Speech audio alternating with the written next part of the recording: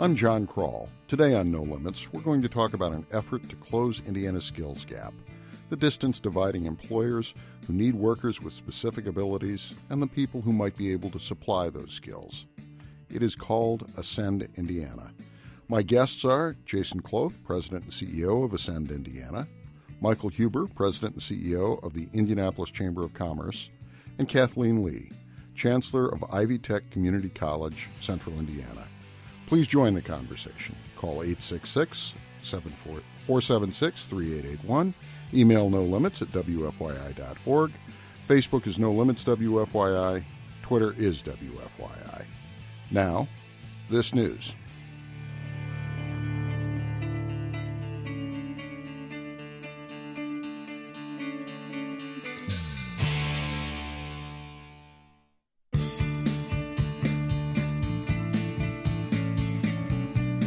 Welcome to No Limits. I am John Kroll, Director of Franklin College's Pulliam School of Journalism, publisher of thestatehousefile.com, and your host. We're going to be talking today about a new initiative from the Central Indiana Corporate Partnership called Ascend Indiana. But more broadly, we're going to be talking about the skills gap and the changing role and needs of labor and business in this evolving global economy.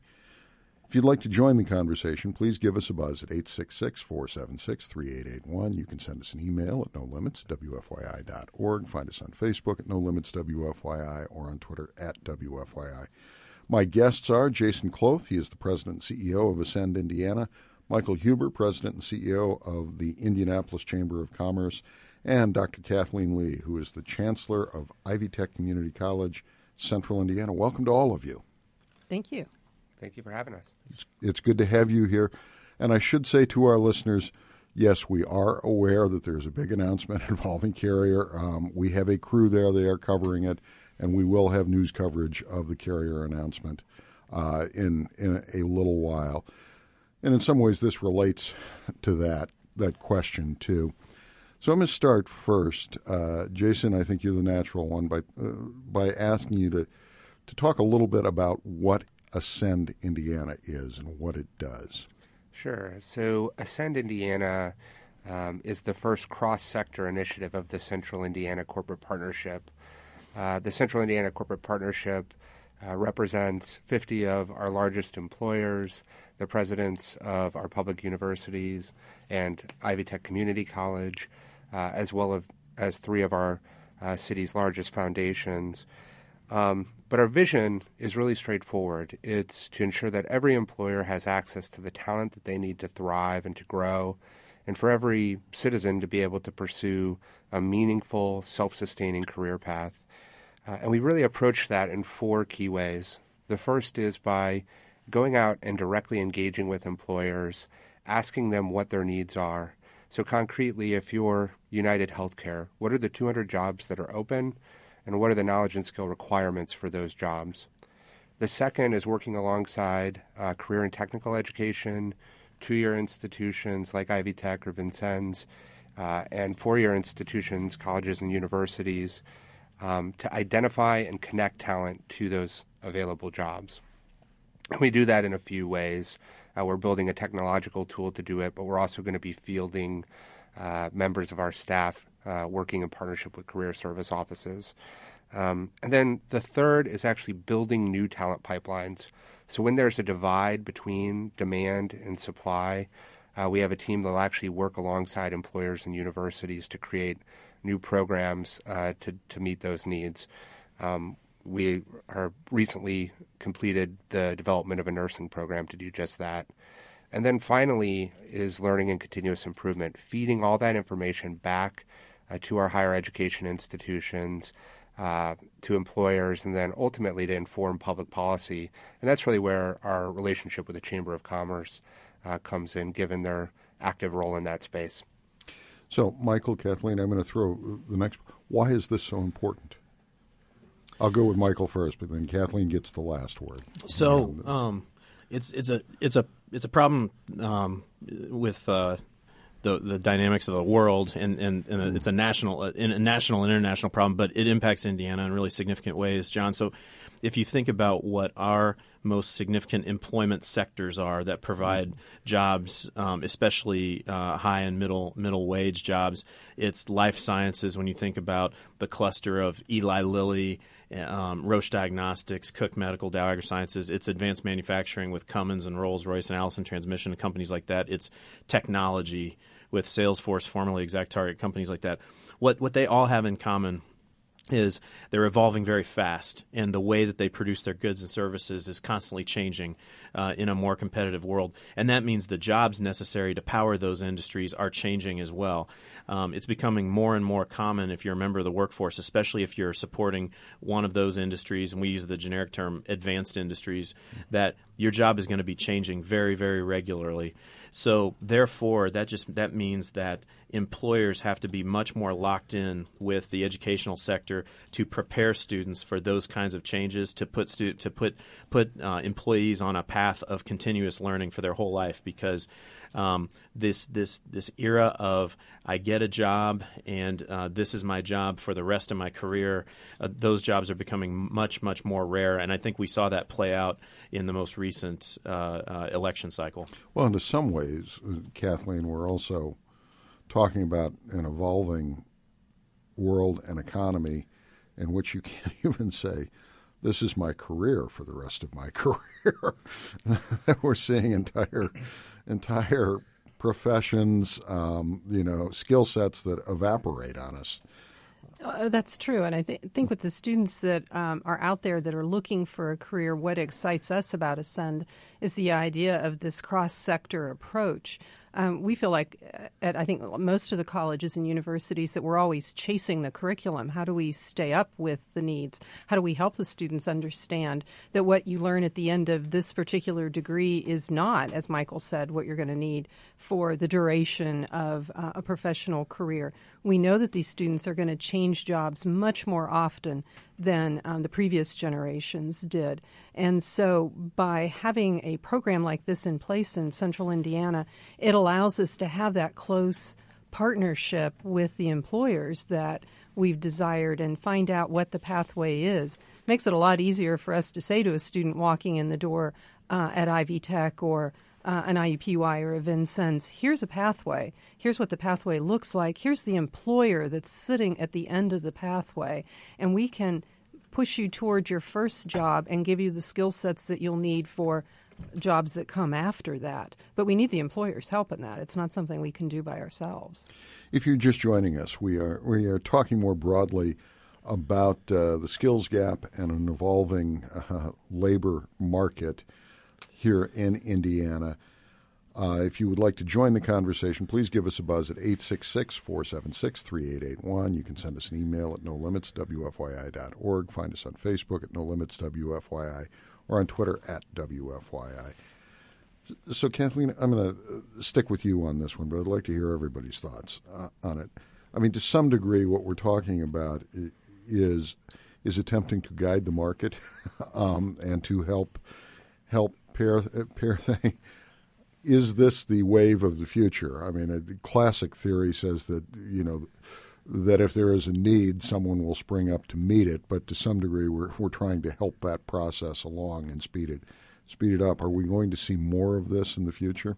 Oh, I think so. I think we have to make the current or the up-and-coming workforce, or those folks who want to upskill, understand what today's workforce looks like.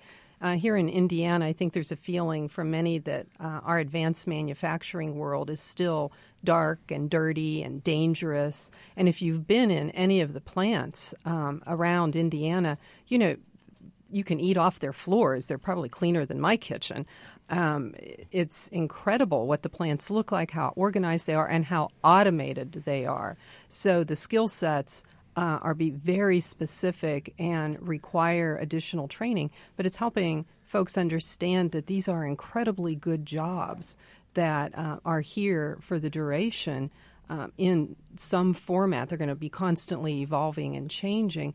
But yeah, I do think it's a change from how we've done things in the past, and we have to make folks understand where the job is.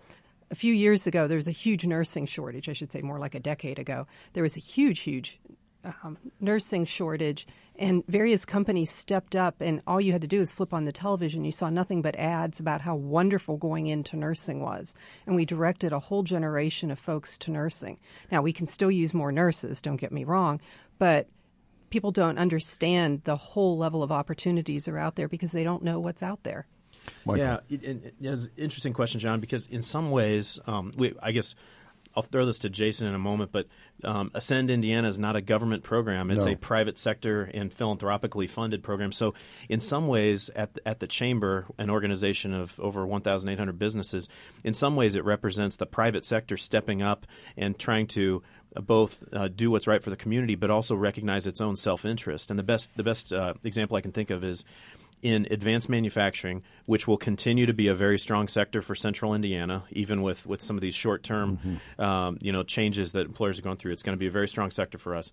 This is anecdotal, but by far the most common feedback that we hear from our members in manufacturing is, hey, we're having trouble recruiting employees who can do the hardware upgrades necessary for an increasingly automated production line, who understand how to run the software, who understand something about robotics, right? And until the creation of Ascend Indiana, there wasn't sort of a central repository. There'd be institutions with good programs that we could refer them to. But that's why at the Chamber we're very excited that that's a perfect kind of an instance where we can refer those companies to Jason and figure out, who's got the best program tailored to that skill set that in this case a manufacturer is looking for. Well, and I guess where I was going with that, you're definitely right that it is a private sector response to this. The part that I find fascinating about it, though, is that businesses, at least in theory, who might be competing with each other, are instead collaborating to try to meet what is a common or shared need. It's interesting. I think what Michael has spoken to anecdotally as well as Kathy is this growing sense amongst individual employers that they don't necessarily have access to the talent they need to grow. But when you look at the numbers of what's occurring in our economy today, 62% of Indiana jobs by 2020 will require some kind of post-secondary education. That could be a meaningful certificate, a 2-year degree, a 4-year degree, or beyond. But when you look at the residents of Central Indiana, only 42% of our working-age adult population has that requisite level of education. So if you just apply that gap to the working-age adults, you're looking at 215,000 too few people with the education they need. And so that is a statistical analysis as to how significant the gap and the challenge we face is. And so, in a labor market like that, I think we're going to see growing income inequality. We're going to see a growing impact on city government and its ability to fund streets and schools and the elements that make for great communities. And so I think this is a recognition amongst the private sector that we have to tackle it. Yeah, go ahead. The question about is it counterintuitive because is it employers helping their own competition is interesting, and we're definitely in a new era because and people like Richard Florida well, I'm and setting Enrico up another Moretti, line of questioning that's coming later. They've written about like skill sets are clustering together now more than ever, and the younger the workforce gets, the more mobile they are, and so if in Indianapolis, if you want to work in software as a service or SaaS in electronic marketing, I would argue we're the best city in the world, maybe us in Silicon Valley, and that's a very specific sector. Other very specific disciplines like that, we attract to Indianapolis. So in a sense, if you can get the employers to buy in, and to your point, to see that we're developing this very specific skill set and growing this sector, we're going to look past our short-term competition and grow this sector, the size of the pie increases because we're bringing in wealth from all over the world to grow our very specific skill sets in life sciences or tech or manufacturing. Is this being done elsewhere, or are we ahead of the curve, or are we riding the wave? So Jason. We are definitely ahead of the curve. We had a year to really plan and build Ascend with input from several employers as well as our higher education institutions. So we looked at what was happening around the country And there are a number of cities and regions and states that are trying to tackle this and taking different approaches, but that number is, less than a handful. And so I think we have a real opportunity to be at the leading edge of this work. We are talking about an attempt to close the skills gap here in Indiana, and particularly central Indiana. It's a new initiative called Ascend Indiana that is product of the Central Indiana Corporate Partnership. My guests are Jason Kloth. He is the president and CEO of Ascend Indiana. Michael Huber, who is the president and CEO of the Indianapolis Chamber of Commerce, and Dr. Kathleen Lee, who is the chancellor of Ivy Tech Community College, Central Indiana. If you'd like to join the conversation, please give us a buzz at 866-476-3881. Send us an email at nolimits@wfyi.org. Find us on Facebook at nolimitswfyi or on Twitter at WFYI. I'm John Kroll. You're listening to No Limits. Please stay with us.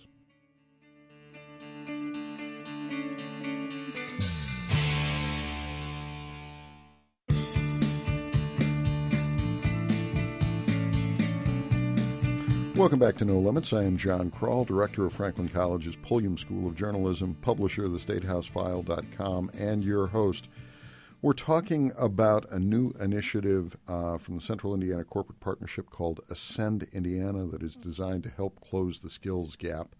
My guests are Jason Kloth. He's the president and CEO of Ascend Indiana. Michael Huber, who is the president and CEO of the Indianapolis Chamber of Commerce, and Dr. Kathleen Lee, chancellor of Ivy Tech Community College, Central Indiana. If you want to join the conversation, please give us a buzz at 866-476-3881. So before we went to this, we talked about how this is a new kind of relationship among people who generally would be competing with each other now are collaborating.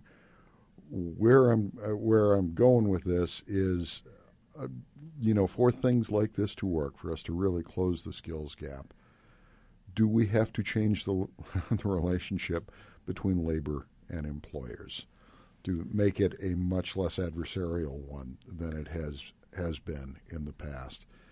I think I gave Jason the first word last time. I'll give it to Michael, then Kathleen, and then I want to hear everyone's thoughts on this, though, and then Jason.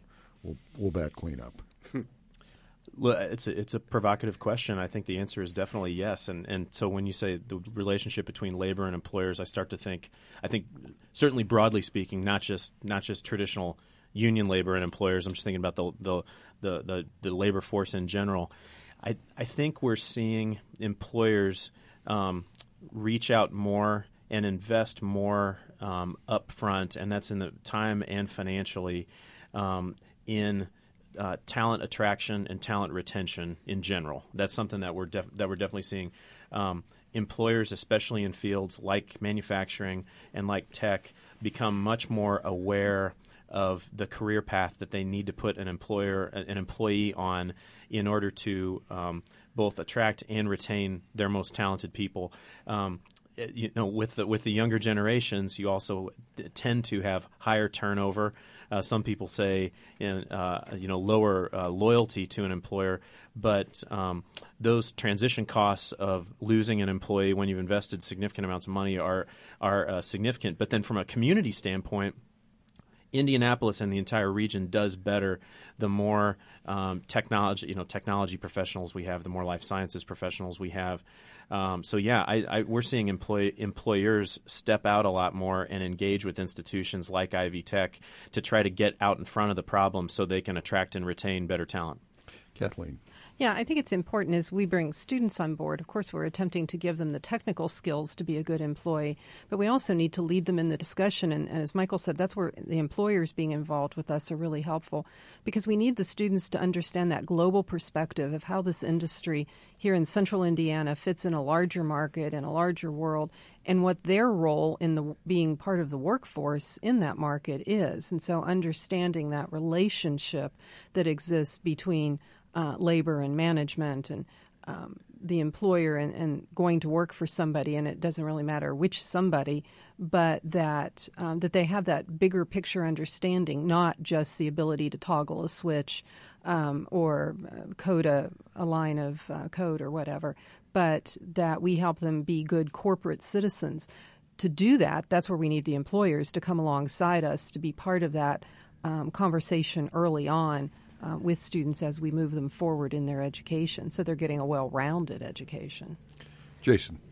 So I think absolutely, and I think we see this happening all across the region where employers are coming to the table and making significant investments in their labor force and then partnering with higher education institutions to do that. So one great example is the work that Cook has done with Ivy Tech down in Bloomington, investing in their labor so that they can get additional education that aligns to meet the needs of Cook. You see this at companies like Wabash National, Community Health.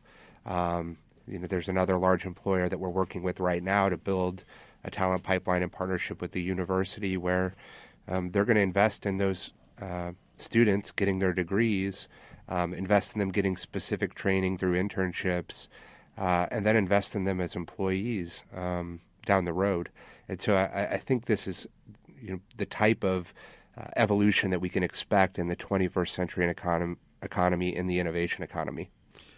We're talking about closing the skills gap here in central Indiana. If you'd like to join the conversation, you can call us at 866-476-3881. You can find us on Facebook at No Limits WFYI, on Twitter at WFYI, or you can do what a listener named Ben has done and send us an email at nolimits@wfyi.org. Ben writes, there seems to be a general feeling / consensus that millennials are more entrepreneurial than past generations. And he says, in parentheses, although I do not have the data to back that up. I would be interested to hear the panel's thoughts on why millennials are more entrepreneurial as opposed to working for others, and, if so, whether that trend is a response to their sense of job insecurity and volatile job markets. So, Michael. There's actually conflicting research on this topic. As there is on so many things. Nodding heads, yeah. Jason and Dr. Lee. But what we do know is the millennial generation is more mobile than any generation before them. What people thought was a sort of a fluke has become a demographic shift, and that is millennials. It's much more common for a millennial than a Gen Xer or a baby boomer to choose the city that he or she wants to live in, and then figure out the job, exactly what job, then to tie himself or herself to a community. Now, that being said, common skill sets are clustering now more than ever, right? So if you are a technologist, if you're a software developer, certainly Silicon Valley is one of the best places to be in the world. We could make a really strong case for Indianapolis if you're interested in marketing tech or SaaS or other tech sectors. But that is definitely something that has driven significant demand for this program as employers look at how can I make the right investments and attract and retain a better workforce in light of these changes like those that Ben is pointing out. We're talking about closing the skills gap here on No Limits. Joan, welcome to the program. Hi. Hi. What's on your mind? About it sounds like that most of this is focusing on the employers and students going into the job force, and I'm wondering, does that mean that requires in the future that you need to go to college in order to get a job? What about the people that haven't gone to college? And then on top of that, what is this organization going to do? Many of these companies that are supporting this retraining have also outsourced hundreds, if not thousands, of jobs to other countries or to companies that do the outsourcing.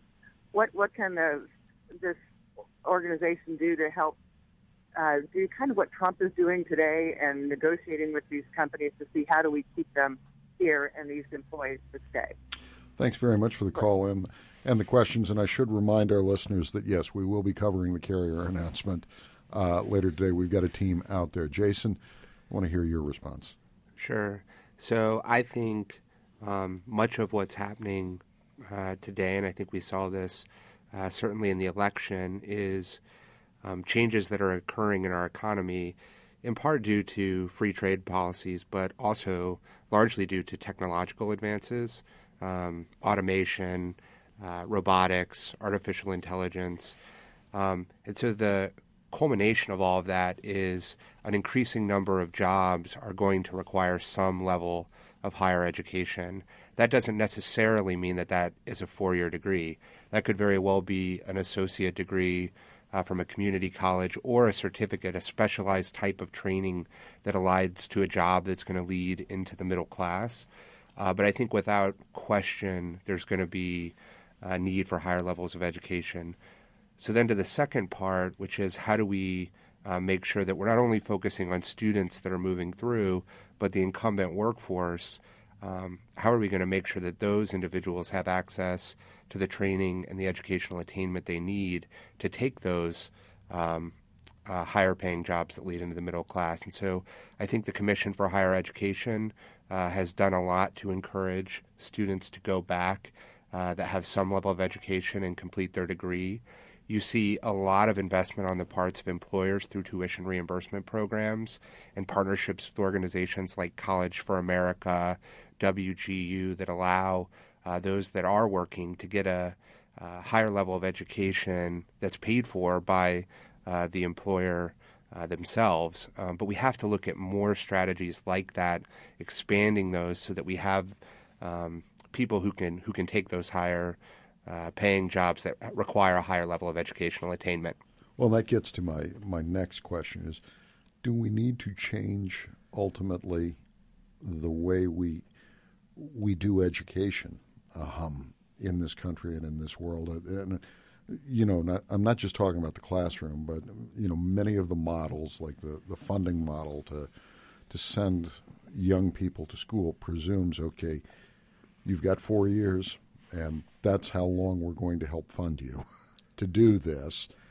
And, basically, if your skill set, becomes somewhat obsolete or at least dated after, a decade or 2 decades, tough.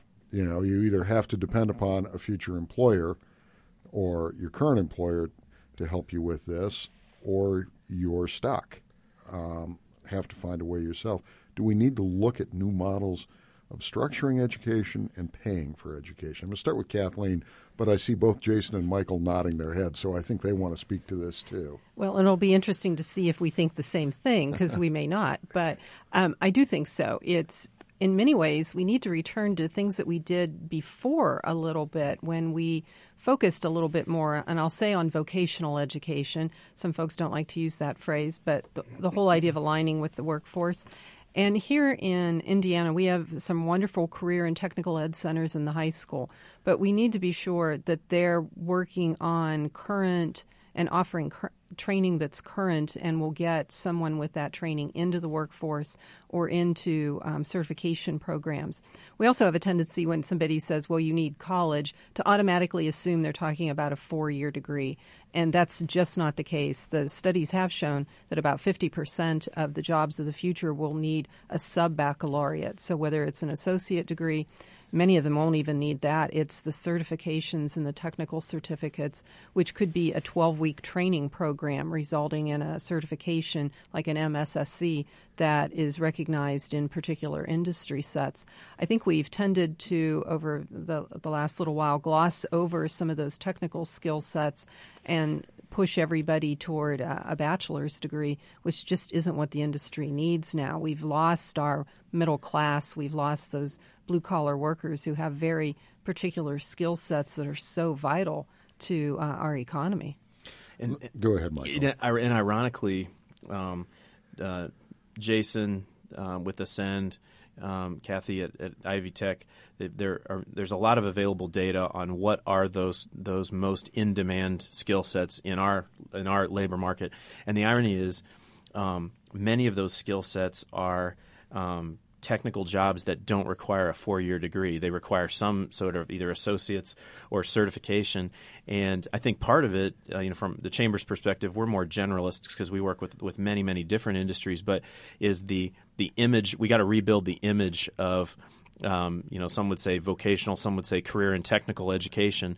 As Joel Reuter, my colleague who's among the leadership at Rolls-Royce, would say, he says many of the manufacturing job openings that we have at Rolls-Royce look more like tech jobs. Mm-hmm. And where, like I said earlier, you get to work with robotics, you get to work with software. Sometimes you get, in some cases, virtual reality, and they don't necessarily require a 4-year degree. So some of that, I think, is rebuilding the image of manufacturing jobs and career and technical education to reflect what it really is in our modern age.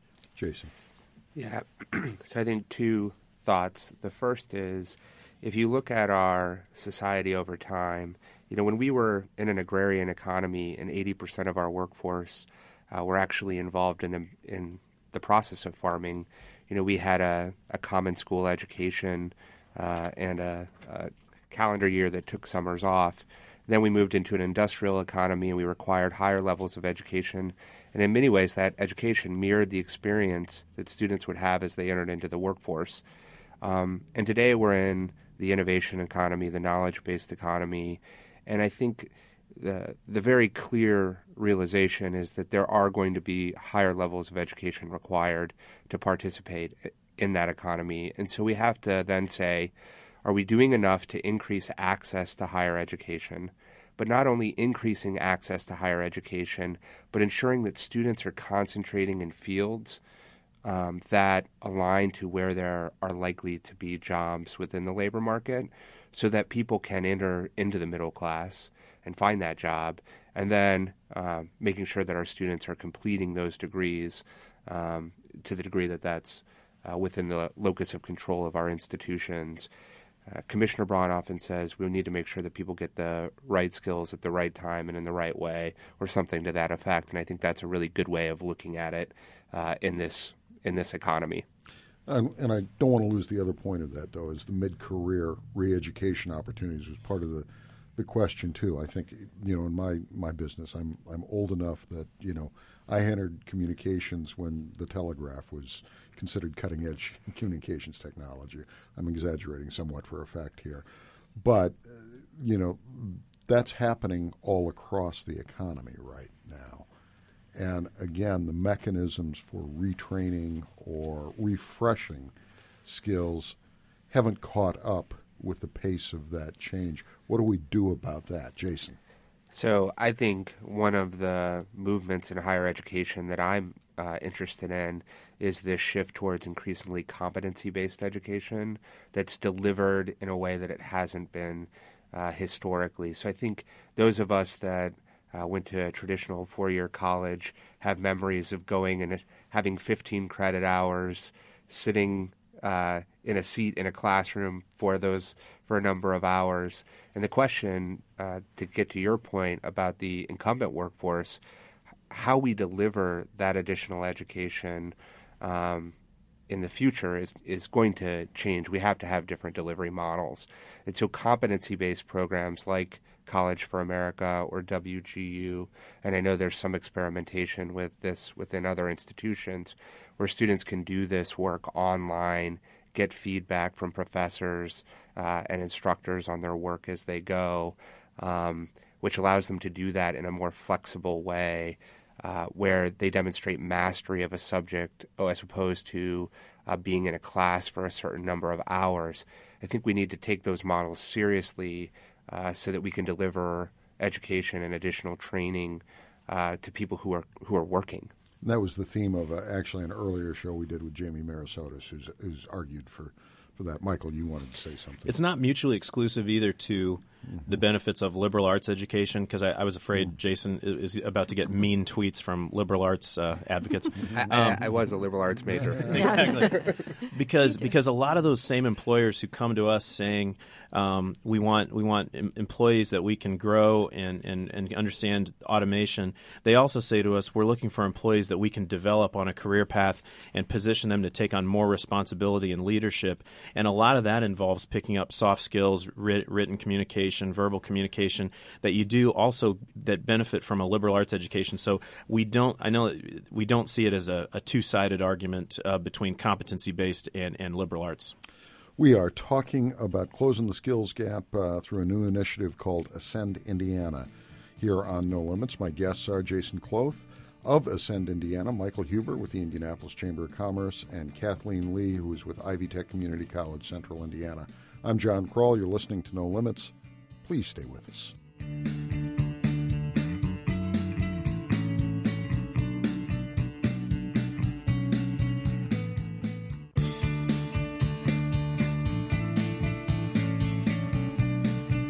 Welcome back to No Limits. We are talking about Ascend Indiana,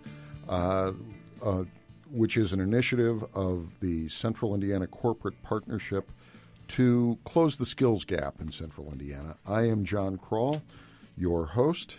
My guests are Jason Kloth. He is the president and CEO of Ascend Indiana. Michael Huber, president and CEO of the Indianapolis Chamber of Commerce. And Dr. Kathleen Lee, who is chancellor of Ivy Tech Community College, Central Indiana. If you'd like to join the conversation, you can send us an email at nolimitswfyi.org. You can find us on Facebook at nolimitswfyi, on Twitter at WFYI, or you can do what a listener named Aaron has done and give us a call at 866-476-3881. Aaron, welcome to the program. Good morning. Thank you for taking my call. Certainly. What's on your mind? Well, I work at a technical college. Our graduates can get a certificate for a very specific career path, and we are a for-profit school. And I find that we are often vilified in the media because we make money. And I've often wondered what can be done to sort of change that perception and to help people realize that just because our company makes money doing what we do, that doesn't detract from the value of the career path that we can put our students on. Thanks very much for the call and the question. I'll throw that one to Jason. Well, I think it's a great question, and thank you for calling in and asking it. I think the key to that really is speaking to the outcomes for students that receive that technical education, and when that education is related to a certificate that leads to a job that pays a self-sustaining wage, and when that's done with incredible consistency, then I think that getting that message out will be the key to addressing those concerns over time. So I don't think it's appropriate that private for-profit colleges be vilified. I think the best way, though, to address that is to get the message out about what it is that's being achieved to the benefit of those that are obtaining that education. Gotten an email question from a listener named Allie, and again, if you'd like to reach out to us via email, you can find us at nolimits@wfyi.org. Allie writes, I am a Job for America's Graduates teacher in Indiana where we teach college and career readiness skills. My goal is always to show my students the breadth of job opportunities that exist and the various routes you can take to get there. Some of my students don't want to go to college and think this will lead them to fail. There are amazing programs like Build Your Future Indiana that try to promote construction and trade opportunities. Think about our current need to improve infrastructure, as well as the tremendous growth in IT. What can we do to better support programs that are in place already and trying to provide training certifications? How can we attract more people to these jobs? Should I go? Jason and Michael are looking at each other. One of you has to speak here. Jason. Okay. Yeah, so I'll go first. I think one of the things that we are really excited about that Mayor Hogsett has really been a leader on is what we call the Regional Workforce Partnership, which has created really an unprecedented level of coordination between organizations that are involved in the workforce development space. So it's enabled Employ Indy, or the Workforce Investment Board, to really target its resources and energy towards youth and towards people who are pursuing the trades and other potential pathways that ultimately lead to a job. I'm really excited by the leadership at Employ Indy today. And that has enabled Ascend to focus more on those that are pursuing an associate's degree and beyond, and then to coordinate with the Chamber of Commerce, the city, Ivy Tech, all of our partners to really try to target our efforts in ways that are ultimately going to be beneficial and lead to jobs that are part of the middle class. I mentioned earlier that I do think marketing is part of the problem, and that manufacturing is cool, it's modern. Same with construction. And we are part of a coalition with an organization called Connexus that's in Jason's shop, Conexus. And their goal is to try to get to kids at younger and younger ages to get that message to them. And one of the ways that they do that is by getting to the guidance counselors and teachers. And so that's a program that we literally can't scale fast enough to catch up with the demand just in our current workforce. How much of this, and we've alluded to the election a couple of times during this conversation, and I know, that the election of President-elect Trump has been referred to as a revolt of the working class of rural America, of folks who feel like their lifestyles and their careers are under assault or even disappearing. Since then, there's also been a lot of analysis from right, left, and center that there's not a whole lot that can be done about that. That it's not just about outsourcing, it's also the fact that automation is replacing a lot of these jobs. New technology is coming in. What that leads me to is how much of this is also just about educating the workforce itself, that it is people are going to have to adapt throughout their careers because these changes are coming and they aren't going to go away. Kathleen. Well, again, when we think of college, we often think of those 18-year-olds coming right out of high school, and those are the people that we're talking about. The reality is those are only about half of the people we're talking about. The mid-career folks, the folks that need to skill up, that need to adapt, and as a previous caller said something about, well, what if you don't have any college? These are the kinds of these certifications, these small bite programs where you can come in for a few weeks or one semester and skill up to the next level to make yourself more employable or continually employable.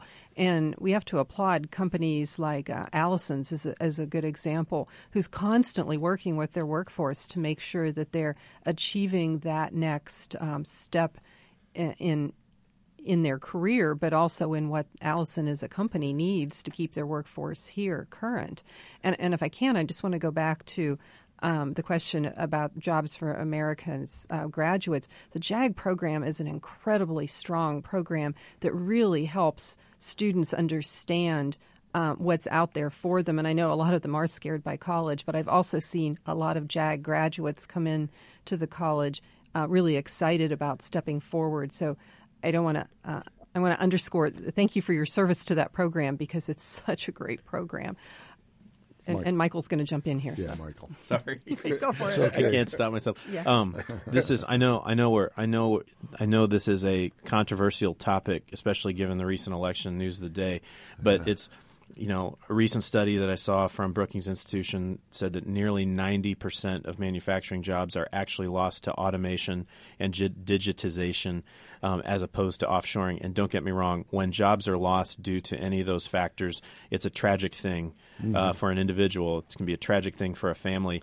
But even if as a country some policy or approach gets put in place that slows the rate of offshoring jobs, for instance, those cycles of change and modernization are still only going to get faster. Mm-hmm. And so the best way that we know as a community to deal with it in the long term is to strengthen what Jason and Kathy call these talent pipelines, get out in front of the problem, whether it's a young student or an experienced worker, so that they understand how they can reinvest in their own future and how employers can, again, recognize their own self-interest, not do it for charity, recognize their own self-interest and invest in their own workforce so that we can help get in front of these cycles of change. Jason.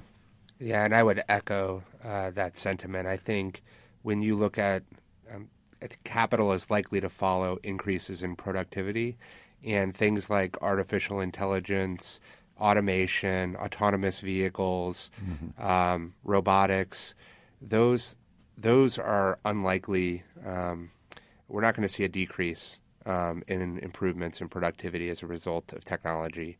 And so I think we need to be candid with people about where the economy is headed and then take the steps that we need, as Michael said, to get out in front of it and make sure that that our workforce has the education they need to participate in that economy. And this is probably an opportune moment for me to remind our listeners that, yes, we do have a crew out ready to cover the carrier announcement in just a little while. We're talking about closing the skills gap here on No Limits. If you'd like to join the conversation, you can do what a listener named Kimball has done and give us a call at 866-476-3881. Kimball, welcome to the program.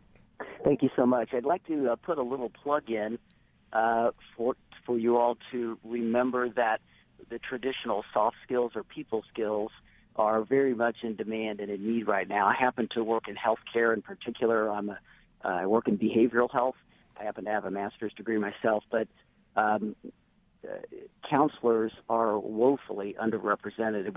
We cannot hire enough in our industry. So I love to hear about all the technical and manufacturing things, but also the people skills are just as important. I really appreciate the comments from your panelists about that issue, too. Thanks very much for the call, Kimball.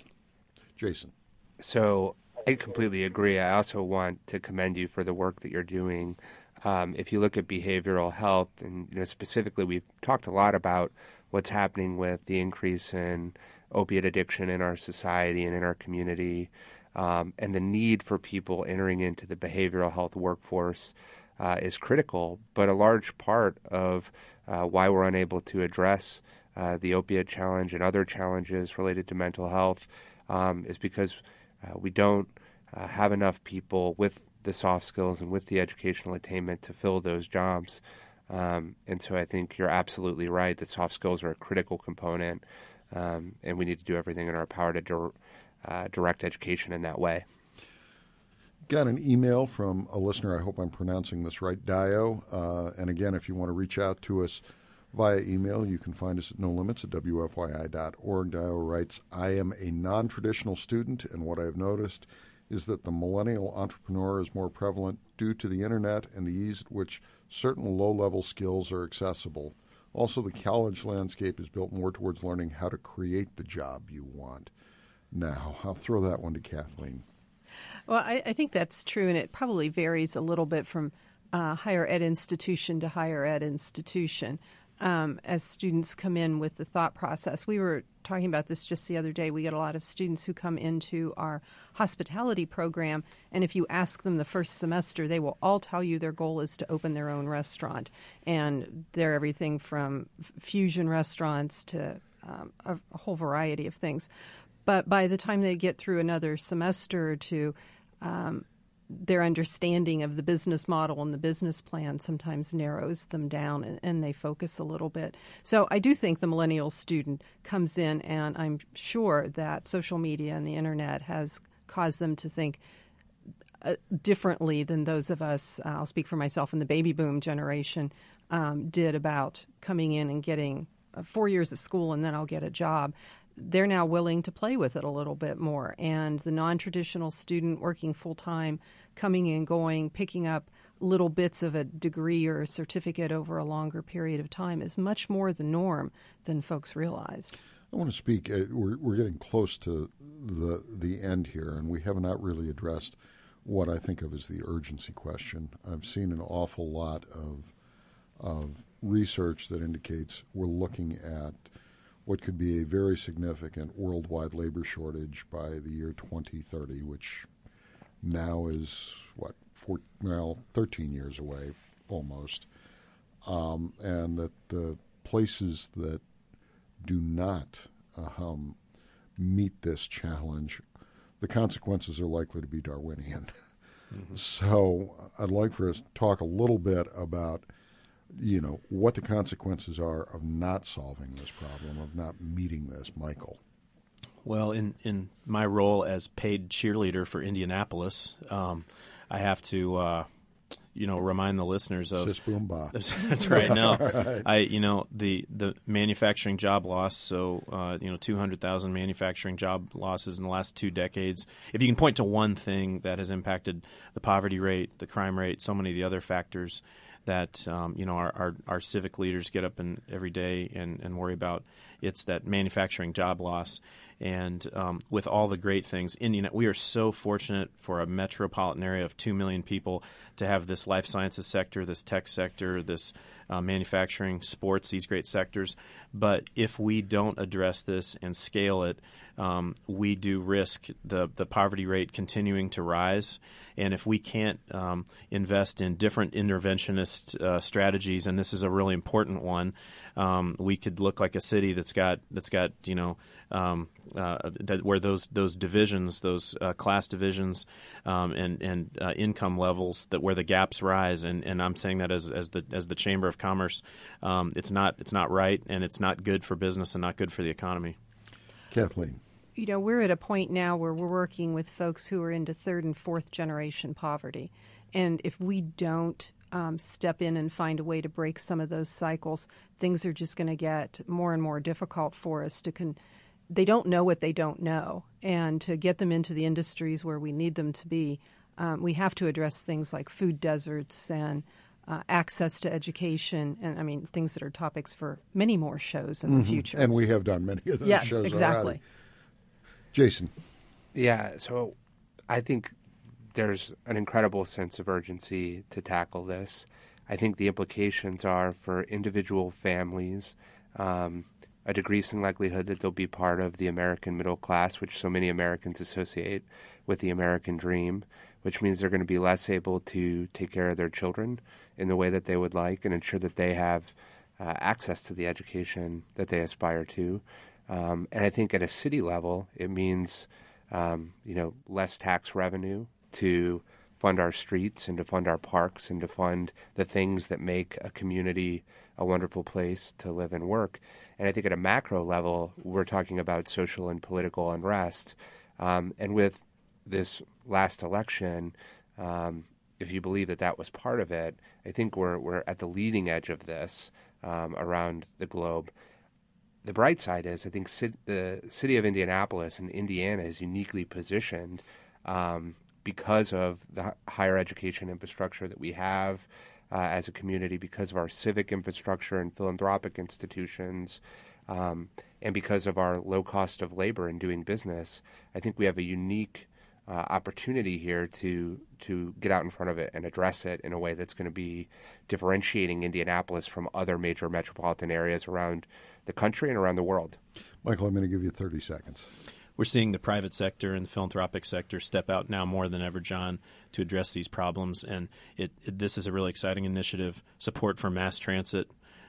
We didn't get the early childhood education program we wanted, so we created our own. And this is just another example of partnerships. And so I also am very optimistic about the future.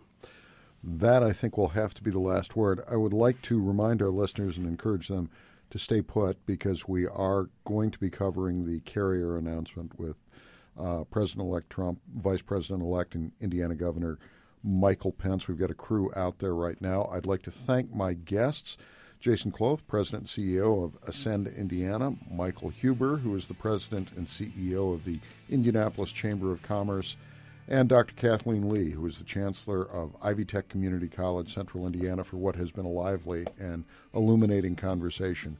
I am John Kroll. You've been listening to No Limits. Thank you for joining us. No Limits is a production of 90.1 WFYI Public Radio, Indianapolis. Executive producer, Michelle Johnson. Producer, Shannon Cagle. Interactive Media Coordinator, Scott McAllister. Technical producers, Cedric Freeman and Chris Flood. And board engineer, Joe Hatcher. Abby Terzini screens our calls. No Limits is made available through IPBS, Indiana's public broadcasting stations.